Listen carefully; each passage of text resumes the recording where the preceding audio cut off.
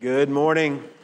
It's good to see all of you here. We're grateful that you have come this morning to join us for worship here at Ivy Creek. Those of you who have joined us online, we certainly welcome you to our services today. And those of you who are here in person, we are so glad that you are part of our services today as well. If you've got your Bibles, and I hope that you do, please take them and turn with me once again to the Gospel of Luke and to chapter 14. Luke chapter 14. We looked at the first half of this chapter last week, particularly when we studied the parable that Jesus tells there from verses 16 down through verse 24. And that parable is about a great invitation to a great supper. And Jesus used that parable to really teach about God's kingdom and about the invitation that he extends to all to come and be a part of it. Now, as we noted from that passage last week, not everybody, though, accepts that invitation that God offers. Many make excuses for not coming and not coming to the kingdom banquet, and thereby they show that they don't value all that God offers them, and they don't value all that God is to them and for them.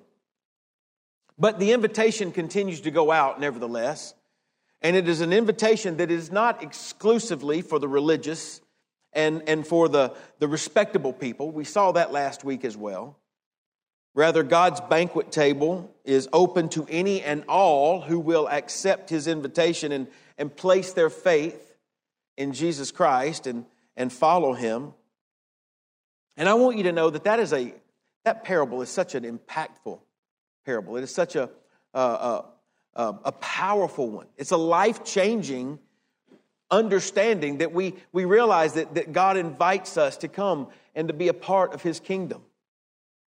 And that becomes evident. The fact that it is such a life-changing message that Jesus gave there becomes evident when we look at what happens in the rest of this chapter, because Luke tells us in verse 25 that there were many who evidently heard what Jesus had taught.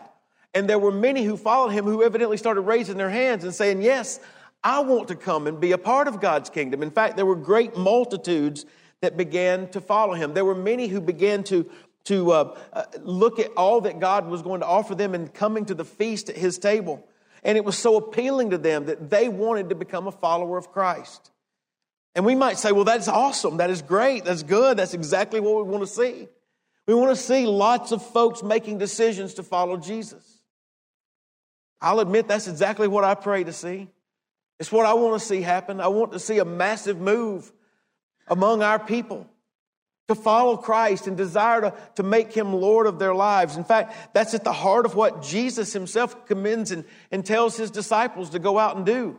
In Matthew chapter 28, verse 19 and 20 says, go therefore and make disciples of all nations, baptizing them in the name of the Father and the Son and the Holy Spirit, teaching them to observe all the things that I have commanded you. That is at the very heart of who we are. Making disciples is what we are to be about.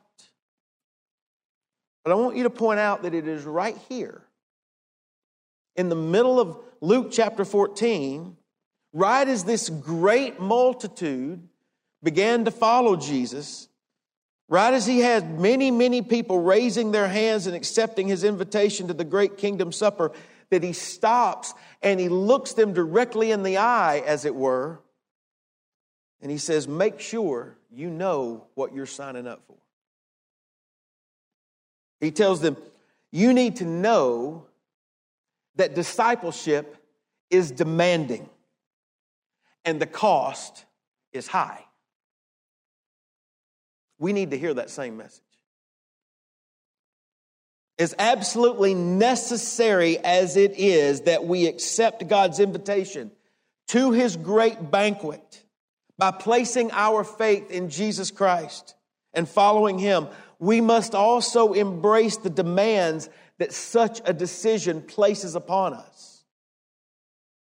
That is at the heart of the passage that we're going to look at today. So let's dive in. Let's begin reading there in verse 25. We read these words, now great multitudes went with him, went with Jesus. And he turned and said to them, if anyone comes to me and does not hate his father and mother, wife and children, brothers and sisters, yes, in his own life also, he cannot be my disciple. And whoever does not bear his cross and come after me cannot be my disciple. For which of you, intending to build a tower, does not sit down first and count the cost, whether he has enough to finish it?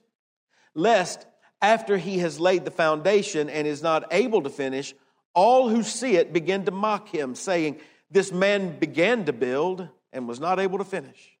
Or, what king going to make war against another king does not sit down first and consider whether he is able with 10,000 to meet him who comes against him with 20,000?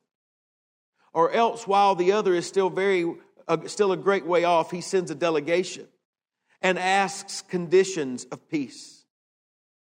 So likewise, whoever of you does not forsake all that he has cannot be my disciple. Salt is good, but if the salt has lost its flavor, how shall it be seasoned? It is neither fit for the land nor for the dunghill, but men throw it out. He who has ears to hear, let him hear. Brothers and sisters, this is the word of God for the people of God. Let's pray together. Lord, we thank you for your blessings of this day, and we thank you that we have this opportunity to gather in your house this morning. And we pray that your word would affect change in our hearts. We ask, Lord, that we would drive out all the distractions of this week and the things that have happened and the things that are coming up, the things that we may be considering. We pray that we would drive those things out so that we can consider the truth of your word this morning without hindrance. We pray that our hearts would be open and that we would be tender to the Holy Spirit's leading and moving in our lives.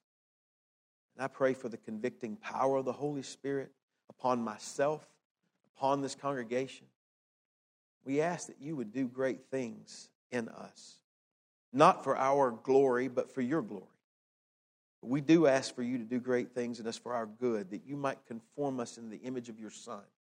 You might continue to change us and mold us and make us into the men, women, boys, and girls that you want us to become.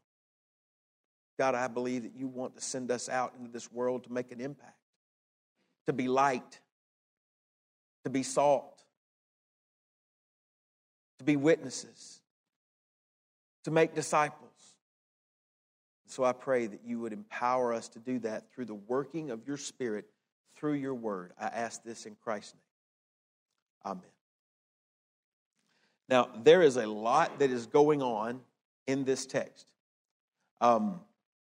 Nevertheless, I believe that repetition often allows us to, or it exposes the key to the passage that we're reading and allows us to see really what Jesus is getting after.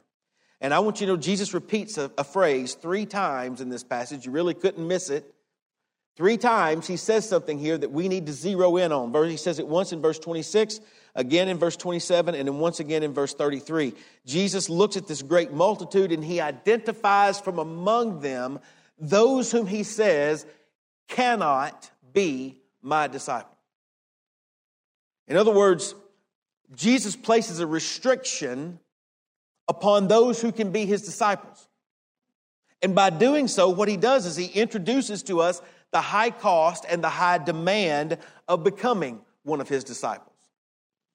And I believe that high cost and that high demand of discipleship is also brought to our attention in this passage by the brief parable that he tells in verse 34 and 35 about salt that loses its flavor and how once that has happened, then it's no longer of any value and it's worth only to be thrown out.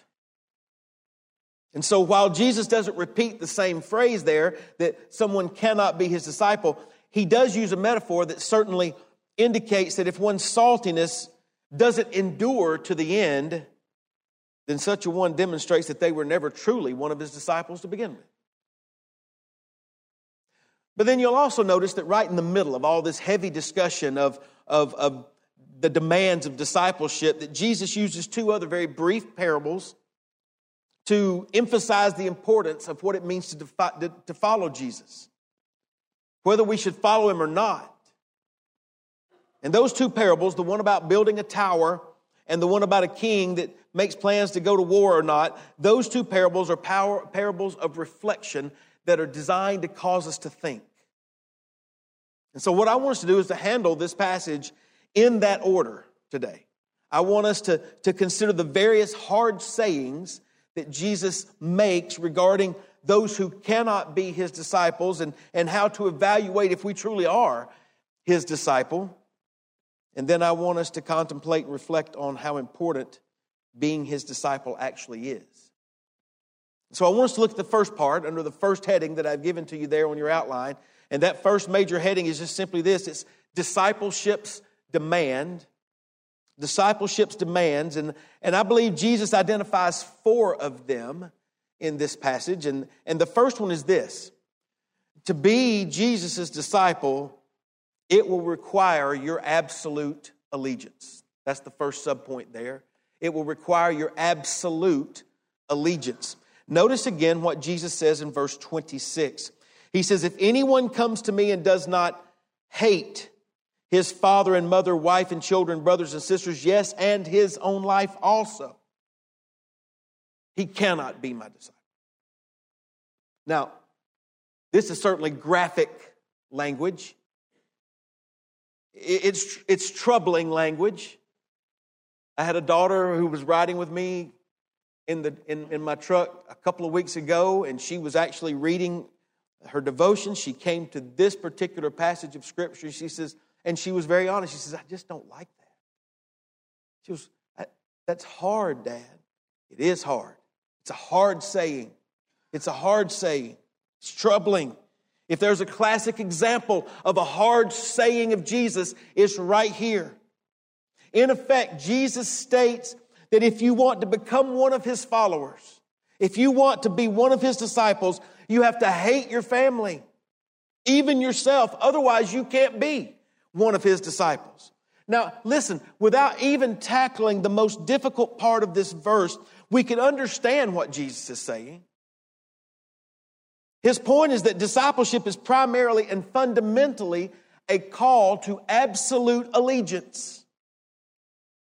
In other words, as Darrell Bach has written in his commentary, he states Jesus wants folks to know up front that to be his disciple, he must be placed first above all else, including family and including one's own self. Following Jesus is to be the disciple's first love. And there must be no one who comes before him.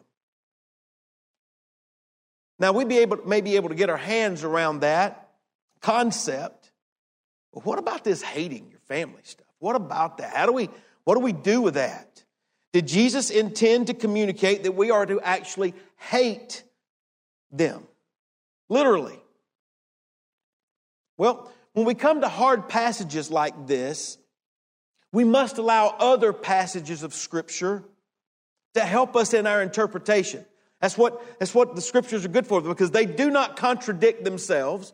They are all inerrant and inspired by God. And so what we allow when we come to something that is really difficult, we sometimes have to go to other places of Scripture that help us understand the difficulty of the one that we're in at the moment. And I would just suggest to you, when you do that, you take the rest of Scripture into context. You recognize that according to Exodus chapter 20, verse 12, we are to honor our father and our mother. That is a commandment of God to his people, that we're to honor our parents. Not only that, but we take of what Jesus says multiple times throughout the Scriptures and in the Gospels. We know that he commanded in John 13, verse 34, that we are to love one another just as he loved us. According to Matthew 22, verse 39, we are to love our neighbor as ourselves. And then in Luke chapter 6, verse 27, he says we're to even love our enemies. So if we're to love one another and we're to love our neighbor and we're to love our enemies and we're to honor our father and mother, then more than anything else, what we know is that Scripture teaches us that we are to be characterized by love.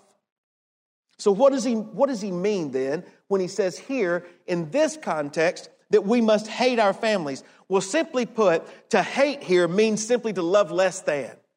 This is a comparative statement. Comparatively speaking, Jesus says that our love for him must be so strong that any other love and affection we may have for anyone else will appear as hate. In a different context, Jesus said almost an identical thing. He said in Matthew chapter 10, verse 37, "He who loves father or mother more than me is not worthy of me. And he who loves son or daughter more than me is not worthy of me." The point that Jesus makes is that only when one forsakes all others is one totally following Jesus. Otherwise, something or someone else will have a greater pull on our allegiances than Jesus does. What that means, very clearly, from what Jesus says, is that true discipleship demands absolute allegiance to Jesus. He demands your supreme loyalty. Now, admittedly, that is a hard statement. It's a hard saying. But I want you to know Jesus follows it up with another one. Notice the next subpoint. The next thing we understand that discipleship demands is it demands carrying your cross. Carrying your cross. Luke 14, verse 27 reads this, "And whoever does not bear his cross and come after me cannot be my disciple." Listen, true discipleship demands burden bearing. But it's not just any kind of burden. It is cross-carrying burden. You know, sometimes someone will say, well, this or that, that's just my cross to bear. It's just my cross that I've got to bear. Unfortunately, such statements tend to trivialize and drastically minimize the horrific nature of the cross. That was not the case in Jesus' day. You see, in that Roman-occupied territory of Palestine, crosses, unfortunately, were seen as the means by which Roman justice was meted out against those who were against them and who fought against them and who did not honor them and did not obey their laws. And so the cross was understood in that day and time for what it was. It was an implement of slow, torturous death. And Jesus, of course, came to know that firsthand. In fact, he made this statement knowing what lay in front of him. Later, after he was condemned to die, Jesus bore upon his back the patibulum, the cross member of the cross itself. And he bore that. He struggled under its tremendous weight as he took it to Calvary's hill. And so when Jesus speaks of carrying one's cross, he's not referring to some sort of aggravation or some sort of annoyance that we have in our life. He was pointing to an instrument of public shame and torture and execution. He was telling any would-be followers of him that they must also be willing to bear the pain of persecution and suffering that came along with being his disciple. What that means is that carrying one's cross points not only to absolute allegiance, as we've already seen, but it also points to sacrifice. In other words, the disciple must be ready to share Jesus' fate of rejection by the world. Jesus taught this same lesson many times throughout the Gospels. And as one writer has put it, a cross-bearing disciple is the only kind of disciple that there is. Brothers and sisters, discipleship is demanding. It demands much more than just simply knowing who Jesus is or even knowing what he came to do. A true disciple will identify with Jesus to the point that his life, in all of its suffering, becomes the pattern for our lives. In other words, as Philip Graham Ryken has written, the only Christ that anyone can confess is Christ crucified. And the only way to confess him is to follow him all the way to the cross ourselves. So true discipleship demands absolute allegiance. It demands carrying your cross, but it also demands renouncing your resources. That's the third subpoint there, renouncing your resources. Look down with me at verse 33. Whoever of you does not forsake all that he has cannot be my disciple. Now, we've already seen that Jesus has told us that we must be willing to pledge our allegiance to him and to him alone, which means our relationship to him will trump any other relationships in our lives. And additionally, he's told us we must be willing to live a life of sacrifice, willing to bear any burden that comes along with our association with him.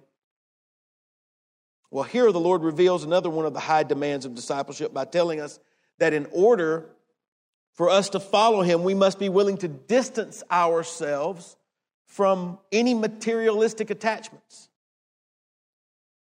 We must be willing to forsake all that we have. We must relinquish our rights to any and all things, and we must yield ownership of those things to the Lord.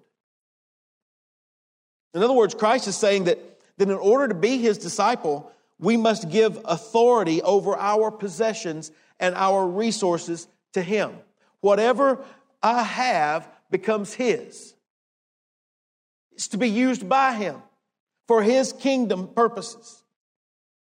Now, understandably, this is still a very difficult saying of Jesus. As one writer has put it, the renunciation that Jesus speaks of here is a costly act for those of us who love the stuff of life. It clearly tells us that discipleship involves the daily act of signing away ownership to him. Scott Harris has put it this way. He says, Jesus is demanding a yielding of all your possessions to their rightful owner, himself. You are but a steward of what God has entrusted to your care for the short years of your life on this earth. Those who cling to their stuff have not yet learned what it means that Jesus is Lord. We are his slaves, purchased with his own precious blood. John MacArthur writes this. He says, Jesus is not advocating socialism or getting rid of everything and living a life of poverty. His point is that those who would be his disciples must recognize that they are stewards of everything and owners of nothing. And if the Lord asked them to give it up, give every bit of it up, they would be willing to do so because loving obedience is their highest duty and joy. Listen, the demands of discipleship are high. It demands our absolute allegiance. It demands that we carry our crosses. It demands that we renounce our resources.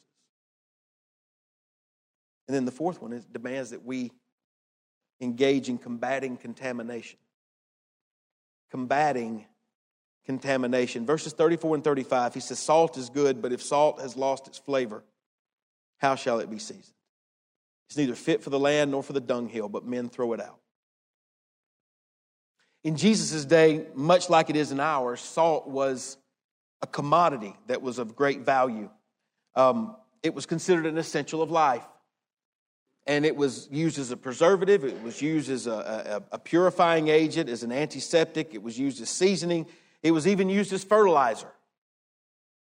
So with something as valuable and as with multiple uses as that is, it makes sense when Jesus says that as long as salt remains salty, it's good. But once it's no longer salty, then it has shown itself to be of no value and it's become worthless. What may seem strange about that statement to us, however, is that in our day and time, salt is of such higher quality and is such a stable compound in its very nature that it really doesn't lose its saltiness. Not the way that we understand it, not the kind of salt that we deal with today. So what was Jesus saying?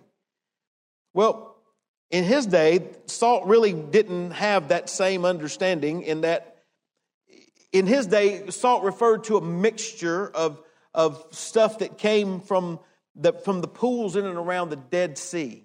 Because there were a lot of minerals and a lot of things that were there. And those minerals, when the water evaporated, would be collected up. And that mixture of various chemicals or various compounds was called salt. Only a part of that was sodium chloride, which is what we know to be salt today. And what would happen is over time, that pure sodium chloride would sort of leach out of the mixture. And when it did, it would leave this white powdery mixture behind it that looked like salt but was not salt. It had become useless because the sodium chloride had gone away. Now, the point that Jesus makes here is clear enough, even without an extensive knowledge of salt in Palestine. And it is just simply this: when something loses its ability to accomplish its purpose, it's useless. And the same can be said for a disciple of Jesus.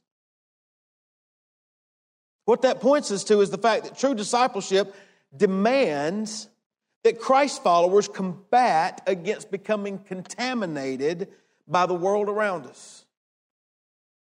You see, the reality is that we can become so assimilated into the world and contaminated by the impurities of the world that we lose our influence.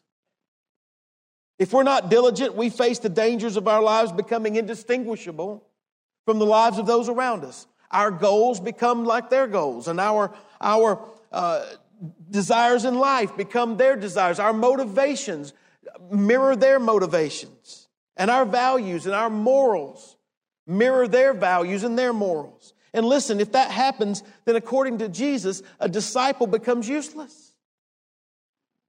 He or she has been contaminated by the impurities that are around them, and they might as well be discarded as saltless salt, thrown out and trodden underfoot. In effect, Jesus says you can't be a contaminated Christian and call yourself my disciple. So the high demand upon the disciple of Jesus is to engage in the hard work of daily combating against becoming contaminated by the world around us. Now, as we reflect on all that Jesus has said to this great multitude, we recognize that it's all those people that are raising their hands and say, we want to follow you, Jesus. And he's going, let's just make sure we understand the parameters. Let's make sure we get everything right before we continue down this road together. And he's demanding their absolute allegiance. And he's demanding that they carry their crosses. And he's demanding that they renounce their resources and their dependence upon it. And he's demanding that they combat against becoming contaminated. All of that, every bit of it, is hard work. And what that means is that Jesus has not turned and faced this great multitude and sold them a bill of goods. He's not preached to them an easy believism gospel that required no commitment and no sacrifice. No, instead, he wants their eyes open for them to be fully aware of what they are signing up for. And what is obvious is that Jesus was not interested in a bunch of fans. He wanted followers. Jesus was not interested in a bunch of spectators. He wanted soldiers who were ready to go to war. He wasn't interested in a bunch of curious watchers. He wanted people who were committed worshipers. And I tell you, he wants the same thing today. And all that points us to the demands of discipleship. And it forces us to contemplate whether we truly want to follow Christ on this road or not. And that was certainly what Jesus wanted this great multitude to do. And it leads me to the second major point that I want you to see this morning. The second major heading there that I've included there is, the first one is discipleship's demands. The second one is discipleship's deliberation. Jesus wanted this group of people, and I believe he wants us to examine the data and to determine if we are prepared to follow him. There were those who were following him physically.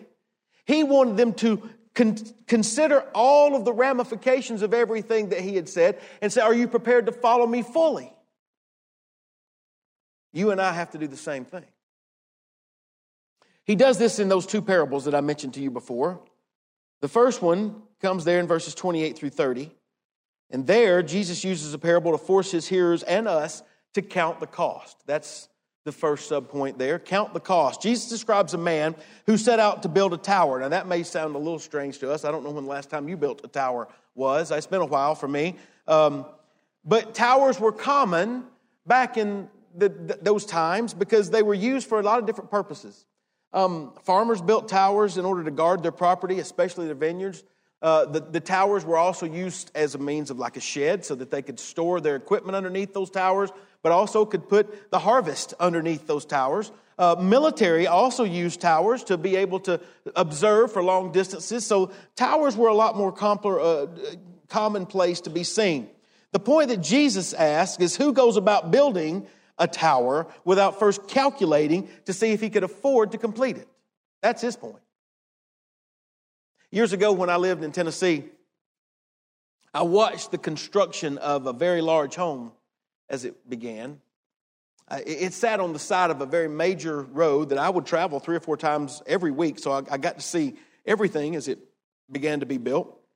I watched as the foundation was poured. I watched as the walls went up. I watched as they put the roof on it. I saw even as they installed the windows into this house. But it was strange to me because everything just sort of stopped.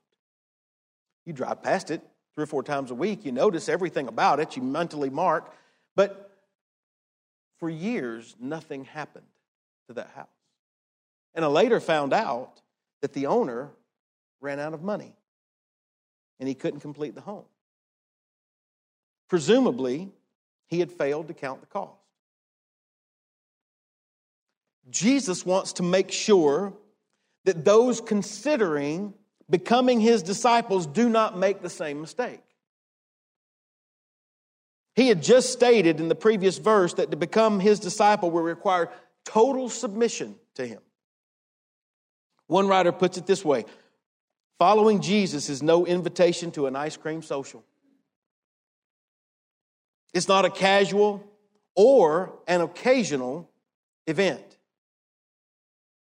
And so, before signing on to become one of Jesus' disciples, those who are contemplating such a radical move should sit down and decide whether or not they can pay the price, whether or not they are actually willing to give Jesus their absolute allegiance, and carry their cross and renounce their resources and combat contamination. This is the kind of deliberation that discipleship demands. It is the emphasis of that first parable. We must count the cost. But then Jesus tells a second parable there in verses 31 and 32, one concerning a king and his army. And the emphasis of this parable is the second subpoint I've given you there. It is to consider the consequences. Yes, we must count the cost, but we have to consider the consequences as well. This second parable, I believe, focuses on a different problem from the first. It's an expanded issue. You see, if it's foolish to begin without counting the cost, then the second parable tells us it's disastrous to delay one's choice without considering the consequences. He tells this story that in some ways, I couldn't help as I read it this week, seemed to be ripped from our current headlines, specifically thinking about the Ukraine and Russia. He tells the story about a king who faced a decision. An enemy king. He's got to decide whether to go to war against an enemy king or not. It seems that this enemy king is on the march, and he's bringing twice as many troops as this first king has, and he has to decide, am I going to fight or am I going to surrender? He's got to deliberate. He's got to contemplate. He's got to consider the consequences. What are the risks involved? What is the likely outcome? Should I seek peace or should I fight? I'm outnumbered. What am I going to do? A decision must be made, and delaying that decision is not an option because that enemy king is on the move. So if I delay too long, then I'm going to have a fight whether I want one or not. And if going to battle means defeat and delaying to seek peace means that there's catastrophe waiting on me, I've got to do something. I've got to think through this. What am I going to do? Now, I believe the Lord's point is obvious here. Not only do we need to count the cost of discipleship, but we need to consider the consequences of refusing discipleship as well. You see, most scholars recognize that the Lord is portraying himself here as the stronger king. He's the more powerful king in this parable. And therefore, the question that must be asked by each one of us is, Can I enter into battle against him and think I can win? Perhaps the better question to ask is this: can I afford not to make peace with him? You see, when we count the cost and when we consider the consequences, we realize that while the cost of being a disciple of Jesus is high, the cost of not being his disciple is even higher. Those who reject Christ and those who refuse to surrender themselves to him, who refuse to abandon all other allegiances, and those who refuse to identify with him by carrying their own cross, and those who embrace materialism and refuse to renounce their dependence upon their resources, and those who become contaminated by the entrapments of the world. Well, listen, for a brief time, all of those decisions may turn out okay. But the reality is that the pleasures of sin are brief. As one has put it, the natural consequences of sin are that they increase the decay of the body and they shatter relationships. But I want you to know, even worse than that are the eternal consequences of such choices. The Apostle Paul describes the very high price paid for refusing to surrender to Christ this way in 2 Thessalonians 1, verses 8 and 9. He says, those who do not know God and those who do not obey the gospel of our Lord Jesus Christ, these shall be punished with everlasting destruction from the presence of the Lord and from the glory of his power. Oh, listen, you must count the cost, absolutely. And yes, the cost of becoming Christ's disciple is high, but you must also consider the consequences. Because the cost of not becoming his disciple is infinitely higher. Jesus plainly asked in Mark chapter 8, verse 36, for what will it profit a man if he gains the whole world, yet loses his own soul? He flips it around and states it a little differently, but makes the same point here in Luke chapter 9, verse 24. He says, for whoever desires to save his life will lose it, but whoever loses his life for my sake will save it. Not only must we consider the consequences of not becoming a disciple of Jesus, but we must also think about all that we gain when we do. I would just simply point you back to the study that we engaged in during the month of January when we looked at all that heaven was going to be for us. And when we realized that Jesus said, I'm going to prepare a place for you and I'm going to come and take you back to where I am. And all of this is going to be yours. But I want you to know it's not just the hope of heaven that propels us. No. He offers us peace and joy and hope and love and blessings in this life that far go beyond any of our imaginations. In other words, the benefits of following Jesus are not just pie in the sky and the sweet by and by stuff. It's not just for then, it's for now. We are experiencing life and joy and peace now, even amidst all the difficult roads that we are called to travel down. And when you weigh out all of that and you consider all that we have discussed this morning, what you end up realizing is that when it comes to the level of commitment that is necessary to be one of his followers, Jesus is not a minimalist. The question that we must ask is not what is the least that I have to do to become one of Jesus' disciples. That's not the question. The question really should be, what could I possibly withhold from him in light of that I can be his disciple? That is a totally different way of approaching the question. In fact, we could turn the question around and make it a definitive statement. To become one of Christ's disciples, well, that's worth risking everything for. That's exactly what Paul said. In Philippians chapter 3, verses 7 to 9, he said, what things were gained to me, these I've counted loss for Christ. Yes, indeed, I count all things loss for the excellence of the knowledge of Christ Jesus, my Lord, for whom I have suffered the loss of all things and count them as rubbish, that I may gain Christ and be found in him. Brothers and sisters, it is not a minimalistic approach to discipleship. It is a high cost. But the cost of not following him is even greater. That leads me to my sermon in a sentence this morning. It's not one of those long ones. You can be grateful. The demands of genuine Christian discipleship are high, but they're absolutely worth it. I just want to know, is that your evaluation today? For those of you who consider yourself believers and followers of Christ, have you abandoned all of the excellence of the knowledge of Christ, all for Him? Have you abandoned everything for Jesus Christ your Lord? Here's some questions you can ask yourself to help you answer. Are there relationships that are more important to you than your relationship to Jesus? Are there certain things that have a grip on your life that you're unwilling to turn over to the Lordship of Christ? Though your head tells you that everything belongs to God, do your words and your actions agree with that? Are your priorities Christ's priorities? Is the Lord Jesus truly Lord over your finances and your time and your talents? Are you truly willing to forsake all and follow Him? Listen, Jesus looked those guys right directly in their eyes and asked them questions just like that. And He looks us in the eyes this morning and wants to know the same thing. At the very end of this passage, Jesus rounds out His teaching by saying, "He who has an ear, let him hear." That was one of His favorite calls for people, to stop, to ponder, and to contemplate, and to think.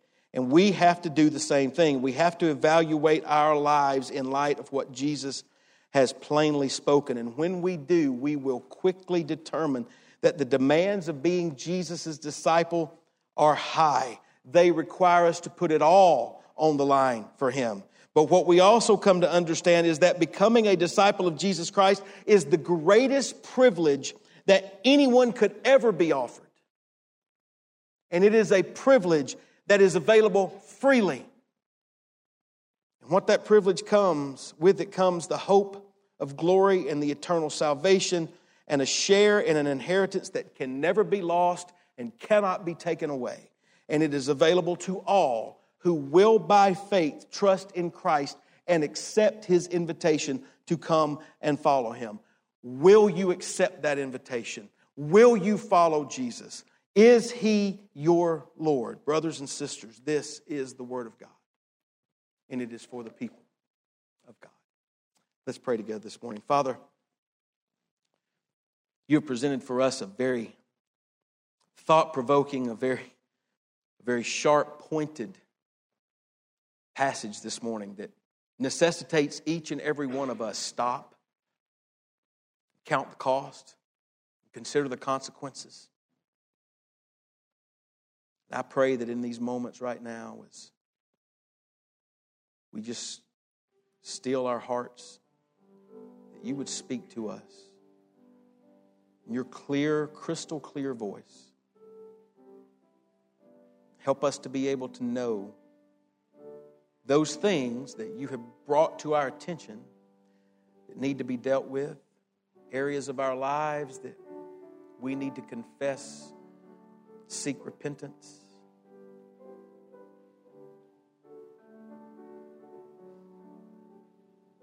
Let Your Holy Spirit work in us, conforming us.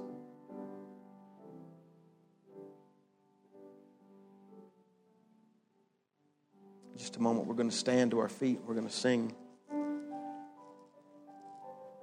As we do, just simply ask that You allow the Spirit of God to move and to do His work in your heart. So oftentimes can be a little embarrassing or whatever to move and to spend time on your knees in prayer, but the things that we've discussed this morning are entirely too important for us to allow those kind of things to infiltrate our thoughts. And I'm fully aware that prayers can be offered right where they are, and so I would just say, however the Spirit of God is moving in your life and in your heart today, that you would be obedient to Him. If He's brought conviction to you, that you would repent of those things. That you would walk out of here a man or a woman or boy or girl that is more committed to following Christ with all of your heart.